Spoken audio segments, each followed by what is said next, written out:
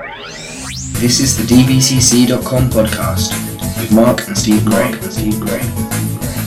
Helping you lose fat and increase your muscle tone. This is Christina with the DVCC, and today I'm joined with Nathan, trainer from the DVCC's Milton Keynes location, to discuss cheat meals or reset meals, what they are and how you can use them to improve your body. Hi Nathan. Hi Christine, how are you? I'm good, how are you doing? Very well, thank you. Okay Nathan, you wouldn't normally expect to hear a personal trainer talk about cheating when it comes to meals, because when you hear the word cheat, the words cheat meals, a lot of people think about junk food or fast food, but that would be incorrect, is that right? What exactly is a cheat meal? Sorry, carry on. Sorry, what exactly is a cheat meal? So a cheat meal would be basically a meal which allows you to stray from your normal way of eating or your normal nutrition protocol. So ideally you'd want to have something that's not too unhealthy. A lot of people take cheat meals one step too far and go completely all out and eat as much junk food as they can. It should really be still quite healthy, but it allows you to, as I say, stray from your normal nutrition. The best way of doing it they should be scheduled and planned well ahead of time, so it's not just on the off chance that you decide that you want to have something that's not going to be ideal for fat loss or building muscle. Right, so you need to plan to cheat. Yeah, I mean, the more you can plan it, it builds confidence. You know, if you were to just walk out of the gym and, you know, you drive past, say, for example, McDonald's, and you think, oh, I'm going to go to McDonald's and have a meal, it takes your confidence away a little bit because, you know, you haven't planned it in advance. But if you were to plan to have something, it just builds your confidence in yourself, and it's guilt-free, basically. It allows you to have a meal guilt-free. Right, so apart from having a guilt-free meal and indulging a bit, what else is the benefit of cheat meals? So basically it replenishes your glycogen stores, and your glycogen is sugar which is stored in the muscle, and it allows you to basically work harder in your training sessions.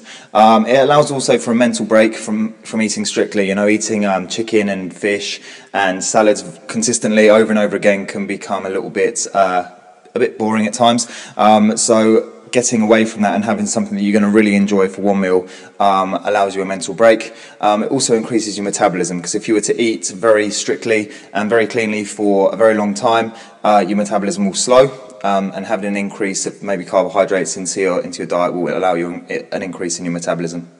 Is that the same as like when you do the same exercise again and again and again, your body kind of gets used to it? Similar, yes, correct, yeah. You just basically want to break the, I suppose you just want to break the pattern really, and just do something slightly different that boosts your metabolism. With exercise, yeah, it's similar. Okay, so who are cheat meals for then? Are they for everybody? Cheat meals are usually for people who are following a nutrition program for weight loss or body fat loss, which would restrict carbohydrates. So by having a cheat meal, it allows for an increase in the amount of carbohydrates that they take, which would stimulate the metabolism and allow them to burn more fat. Right, okay. And is there any danger then in using cheat meals at all? Not really. No massive dangers. I mean, going overboard for someone who's trying to lose body fat is definitely a concern, but it wouldn't really be dangerous. A cheat meal turning into a cheat day can be quite a bad one. So if you were to eat something, you know, quite sugary early in the morning, it can send your hormones a bit all over the place, and that would make you want to eat badly for the rest of the day. So what we advise a lot of our clients at the DVCC to do is have a cheat meal as the last meal before bed, and that way you can kind of go to sleep and wake up fresh and be back on the wagon, if that makes sense. Right, so if you start your day off by cheating, then that could basically create bad habits for the whole day. Correct, yeah. What would happen is your insulin levels would spike, and insulin is basically your fat storage hormone. So when your sugar levels get too high, insulin's released and then it starts storing fat. So if you were to do that right in the morning, you'd basically get carbohydrate cravings for the rest of the day, and it'd be very hard to make the correct nutrition choices. Okay. Can you give us some examples of a good cheat meal then, a smart cheat meal? Something like, when I have a cheat meal, I go for something like along the lines of steak. I really enjoy steak. Instead of chips, I would have sweet potato fries, and a side salad. That'd be quite a healthy cheat meal. But it's all about making choices. So instead of having a takeaway pizza, try making your own from fresh produce. It's about trying to still make the best choices, even though you're straying away from your nutrition plan. Right, so cheating, but cheating sensibly. Correct, yeah. Now, I think I've already covered how often we should eat cheat meals. It's really only once a week, was it? It really depends on how many meals you eat each day. The rule is normally around 5%. So for every 20 meals that you eat, you should have one cheat meal. So 5 meals a day would allow you to cheat on every 5th day. 4 meals a day would be a cheat every 6th day. And as I mentioned earlier, it should be the last meal of the day. But it's based on how many meals you eat throughout the day. Right. Okay. So should we cheat when we're hungry then? Not really, because cheat meals, as I mentioned earlier, should always be planned and not just off the cuff. Cheating when you're hungry also will allow you to kind of just go and choose whatever you want. It's like if you were to go shopping at your local supermarket and you're hungry, you can always tend to find the wrong things. You just pick up whatever you want. You're not in a position to make the right choices. So, if you've scheduled your cheat meal and you're hungry, that's absolutely fine. But you shouldn't just cheat because you think, I feel pretty hungry. This is going to be really easy, and it's really easy to get hold of, if that makes sense. Right. Okay, so consuming cheat meals can lead to a better body. But what about people that are sticking to a good a nutrition diet and they don't use cheat meals? Is it better or worse, or will it have the same effect? I think if you're sticking to quite nutritious guidance plan, you basically want to increase you'd want to basically have cheat meals in your diet. As I mentioned, it does increase metabolism, and when your body gets used to a lower calorie intake, metabolism can slow down, and fat loss can then become harder. So an increasing calories for a cheat meal will actually reignite metabolism. As I say, it does make a big difference to how hard you can train. So eating very low carbohydrate for prolonged periods won't allow your muscles to recover as quickly, and you basically won't be able to train as hard in your next session. Okay, and how many cheat meals can I have, or rather, is the limit different for everybody, or is that percentage that you gave us earlier the same? In terms of limiting your cheat meals, you only really want to eat as much as you need in one sitting. In that 5% of your meals, it should be similar for anybody who's eating full fat loss. What a lot of people can tend to do is they can basically eat their cheat meal and then think, I'm not going to eat all of this, I'm going to save some for later, and obviously that can lead to eating more bad food and turning into a cheat day. Another good thing is to see how rough you feel the next day, because if you do feel rough, if you do feel like really under the weather, you want to reduce the amounts you eat next time. So it's all about learning from the experience really, and not going overboard. It's a meal, not a free-for-all. So can cheat meals actually make you feel bad then? They can do. If you've not been eating much sugar and you go and pile a load of sugar into your body in one go, it can make you feel quite rough the next day. Also, if you're not eating things like gluten and wheat, a lot of people are intolerant to gluten. So if you've cut that out of your diet completely and then go and eat a lot of it in a cheat meal, the next day you can feel a little bit under the weather. Some people even say that gluten can make them feel sore. It can cause inflammation and make them feel like they've got sore joints. Ah, right. Because that wouldn't be a good combination with working out. Now, most people who are dieting to lose weight tend to cut down on their carbohydrate intake. Can this be a problem for people who want to train? I didn't quite get the question. I believe you asked about if you were cutting carbs down and the effect on training. So if you weren't, then carbohydrates are forms of sugar which are actually then digested and stored as glycogen or body fat, depending on how you've been eating prior to that meal. So glycogen is stored in limited amounts in the muscles and liver for exercise and also energy productions. So basically, if you cut your carbohydrates very, very low, you're not going to fuel the muscle in the correct way to allow you to lift as heavy as possible or with as much intensity as possible, because your glycogen stores are going to be depleted. And after a cheat meal, your glycogen stores should be replenished, and then you should feel actually quite refreshed and energetic when you get the right balance of meal. Okay, great. And what else do people who are on a diet then need to keep in mind when working out regularly?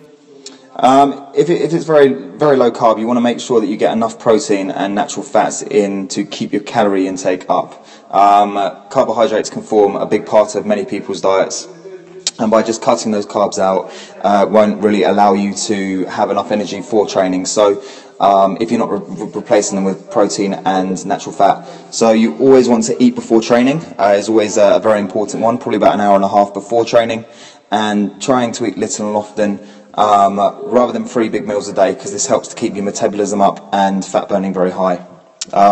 if you are going to eat carbs after training, you want to aim for complex carbs, such as sweet potato and quinoa. So sweet potato and Quinoa. right, okay. And so in that case, you say that 3 meals a day is not the best way to eat. How many times a day should people be eating, do you think? How many times? It really depends, but I think, probably 4 to 6, I would say, for fat loss and muscle build. It's all about, as I say, having those smaller, more regular meals to allow your body to regulate metabolism properly and keep your hormone levels regulated properly. Okay, so basically consistency, smaller meals and more often. What are the requirements for a healthy diet? You've already mentioned that it's a good idea to eat regularly, little and often. But what about people who fad diet? For example, the Atkins diet was all the rage a while back. Is that a healthy way to lose weight? So we tried to promote a lifestyle change at the DVCC because a diet actually has a start and an end for a lot of people. They decide they want to lose fat and get into better shape, and what happens is that when they've lost the weight, they just go back to their normal lifestyle, their normal habits, and it doesn't actually produce long-term lasting results. So what a lot of people want to do is try to eat whole foods and natural produce over ready-made or packaged meals. Plenty of green vegetables and protein with every meal and natural fat. As I said, with diets, a lot of people drop their calories down because they'll be eating probably less carbohydrates. And then, as I say, when they eventually get back to their normal lifestyle, when they feel like they've lost enough weight, they'll increase their calorie intake because they'll go back to eating how they were before. And the massive amount of calories that they're intaking from previously to when they were dieting actually has quite a bad effect, and a lot of people can end up putting all the weight they've lost back on very quickly. Right, okay. And so going on to that then, if I'm on a diet and I'm eating cheat meals, what's the best kind of exercise program I should be following? The best kind of exercise regime for losing fat and eating clean is really kind of high intensity training. So you want to go for normally resistance work that's going to use weights, and that's going to allow you to elevate your heart rate. So you want to be doing quite a high amount of repetitions with quite low rests and multiple sets. Okay. And are cheat meals then allowed if people are not working out, or is this just for people who are hitting the gym? Cheat meals really are ideally for people who are working out and following quite a strict nutrition plan. If you're not working out, a cheat meal is normally just going to end up storing as fat, and it's not going to have the same effect on metabolism or the same benefits as if you were following a nutrition program. Why is it important to not skip meals throughout the day?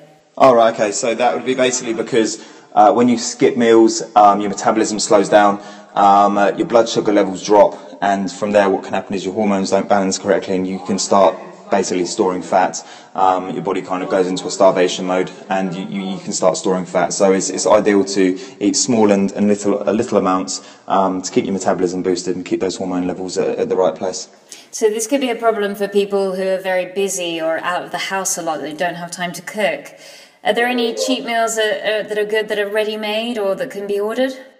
You can get some places online which will provide meals that are like balanced for your goals, really. They can be quite expensive. What I say to a lot of our clients is that the best thing to do is try and prepare yourself. So batch cook in the morning, or on a Sunday morning batch cook for 3 days, freeze it or put it in the fridge, and then like whenever you need food, it's always there, so you can put it into Tupperware and take it with you. That way you've always got food with you, and you don't have to worry about trying to find food when you're hungry and making maybe the wrong decisions or wrong choices.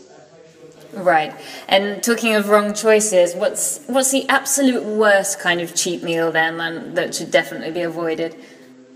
Without a doubt, it'd be stuff like crisps and sweets, chocolate, foods that are very high in fat and also in sugar. Stuff like takeaway pizzas are probably quite bad.